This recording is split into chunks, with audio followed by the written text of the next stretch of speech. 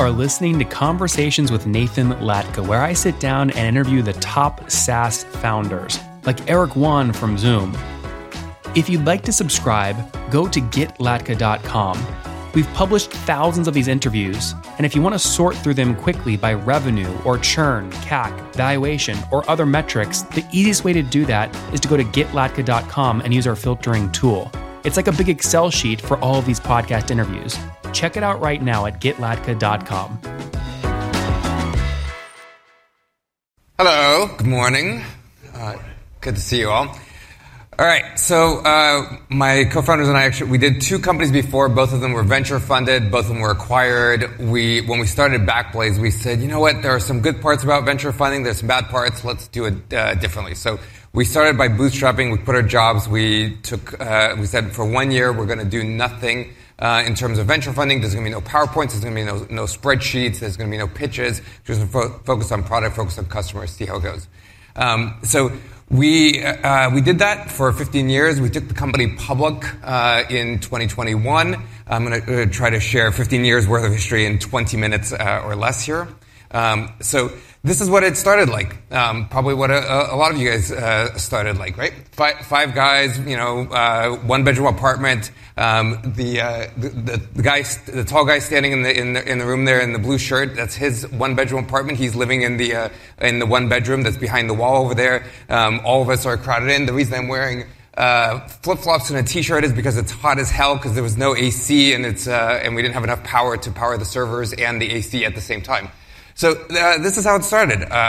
And then in 2021, we were able to bring about a third of the team out to New York, out from San Francisco, to ring the bell on the NASDAQ in Times Square.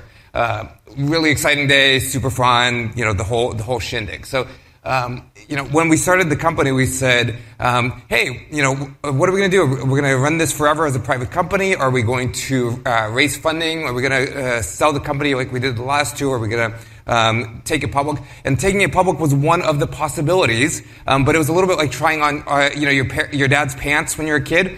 Sure, yeah, maybe someday we'll fit into these, right? It was still kind of a fiction, right?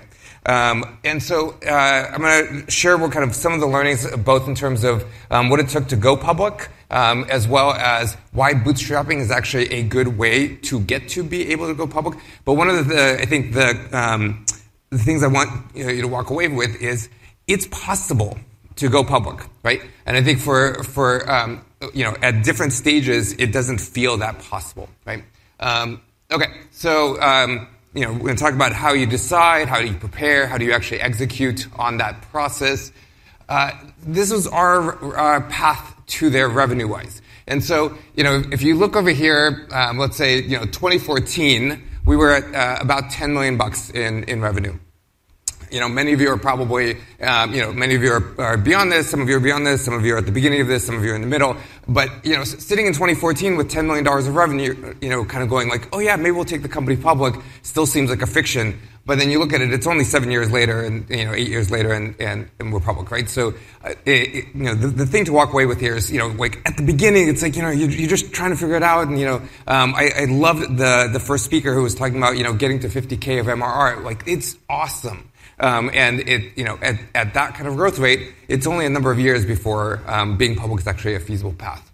Okay, so what do? We started off selling computer backup, so backing up your laptops and desktops, $7 a month, totally unlimited. We do that for individuals, we do that for businesses. It's super simple and it takes care of everything. Bunch of our customers started coming to us and say, hey, I love you for your backup service, but I trust you for all my storage stuff, but I need all these other storage things. Give me access to your platform. So, listening to customers, hearing what they wanted, we built B2, which was our second offering. It's cloud storage as a service. It's like Amazon's S3 service for object storage, but it's 1/5 the price point. So if you're using Amazon S3 and you want to save a whole bunch of money, make it easier, come check out B2. Deciding. It's I think it's generally there's a belief that if you're going to go public, you have to raise money, and you have to raise a ton of money because you have to burn a ton of money because that's the only way to go public. It's a contrarian viewpoint, but I think bootstrapping is actually in many ways a better way to get to be a public company. Here's some of the ways that I think it helped us. When we started the company, we were going to use Amazon S3 as the underlying way that for the infrastructure for our cloud backup service. That's what we wanted to do. We did the math and we said, we're going to lose money on every customer. That didn't seem like a good way to build a business. If we had raised a whole bunch of venture funding, we probably would have done it and said, we'll figure it out later. Somehow we'll figure out how to make the math work. But we didn't have any money. So we had to start from first principles and figure out how to actually make the business work. We ended up designing a platform that was drastically less expensive than Amazon, which we probably would have never done if we had $10 million of cash in the bank on the first day. It also just continued making us efficient throughout the years. Every single day, the culture was built up that you have to focus on the efficiency of building the business. That is a fundamental thing that comes with bootstrapping. It also, I think, drives your go-to-market approach. For us, we couldn't spend money on ads. We didn't have any money. So we built a really efficient go-to-market, which was self-service and PLG-based. And we started writing a blog that was focused on storage and had about 3 million people a year that started reading it. That drove a lot of people to come and check out the company. It didn't really cost a lot of money because we didn't have a lot of money. So I think bootstrapping has lots of advantages that actually help you build a business. And especially in today's environment where companies care about profitability and EBITDA margins and cash flow in the public markets, it's a value. And it's hard to build that value after you've raised tons of money for years and years and years to change the culture to do that. And this is kind of the last one, which is like that whole culture of establishing a bootstrapped is part of that. Okay. So those are some of the advantages, I think, of building bootstrapped as a path to going public. Now, on the comment of the when do you actually go? So what all of the experts that we spoke with said was you've got to wait until at minimum you're 100 million in revenue, and really you should be at 300 million because that's the size companies that go public. And they're right. That's the average size of company that goes public. You know why? Because the banks make more money that way. But when we went public, this was the chart that we went out on the roadshow with. A few different numbers on there, but focus on the one that says 65 million of ARR. It was not 300. We still went public. You can take the companies public at smaller scales than the banks are leaning into taking companies public because they make a fee on the amount that you raise. Okay. So what about in terms of costs? So it is expensive to go public. So, we talk about, Backblaze cloud storage, really easy, really inexpensive. Going IPO, not easy, not inexpensive, but it is possible. So it cost us, $10 to $15 million to take the company public. Kind of a big number. Most of that went to the banks because they take 7% of what you raised. But there are lots of other places where you actually have to spend money. Lawyers, accountants, directorate office insurance. There's a whole bunch of stuff. So it's expensive. But if you're raising 100 million and you give away 10 million, it's a little bit of the cost of doing business. Okay. When do you do it? So part of the thing is that when you're actually going public, it's when you're going to be talking to investors about, if you give us money, we're going to do the following things with it. So you need to have metrics and a story around this is the right time for you to change that trajectory. For us, it was because B2 cloud storage was growing really fast, and there was this big market for it, and we had lots of people that were switching off of Amazon Web Services and coming to B2, and we were talking to investors about that. They saw that growth, and they said, yep, that makes sense. So thinking about the kind of the story, timing, and the metrics. But you got to start early because it still takes often like 2 years to actually get ready. Okay, preparing. So how do you actually do the preparing part of it? So first of all, you have to reframe the story, but not rewrite the story. So one of the things that will happen is when you start down this path, there's a whole machine, bankers and everybody else, that want you to tell a different story than the one that your company actually is. They want you to be a different company because it looks better on a spreadsheet or it looks better in a pitch. You want to reframe your story because you're speaking to a different audience. You're not speaking to your customers, you're speaking to investors, but it still has to be the real company. It's the company that you built. So if you have a ton of upsell, then talk about the amazing ways you upsell. If you don't have a ton of upsell because most of your business is selling to new customers, talk about how you get new customers. Don't tout how you have tons of upsell. Focus on kind of like what is it that makes your company special. Don't fit into the rubric that the bankers and everybody else are going to push you into. So this is a smidge from our S1. This is kind of the left is the starting bits of the outline, and then that's one of the first pages on it. The team. So this is probably the part that everybody's most set up for, right? Which is make sure that your team itself running the business is prepared and ready to actually go down this path. It's going to be distracting. It's going to take a lot of time. It's not just a finance and accounting thing. That was one of the mistakes we made. We said, we think this is really going to be mostly about the finance and accounting teams, but it actually does suck up a lot of the rest of the company to get involved in the whole IPO process. Know that up front. Make sure your team is ready for that. Finance. This is on the left, the little two boxes. That's what our finance team looked like before we started down the path. On the right, that's what our finance team looked after the path. Finance is kind of an important part of going public. It takes a lot of people. You have to have a whole structure, processes, systems. People don't think you're going to go public with a part-time CFO. The other part, the syndicate, the banks. So there's a whole art and science of picking the banks that take you public.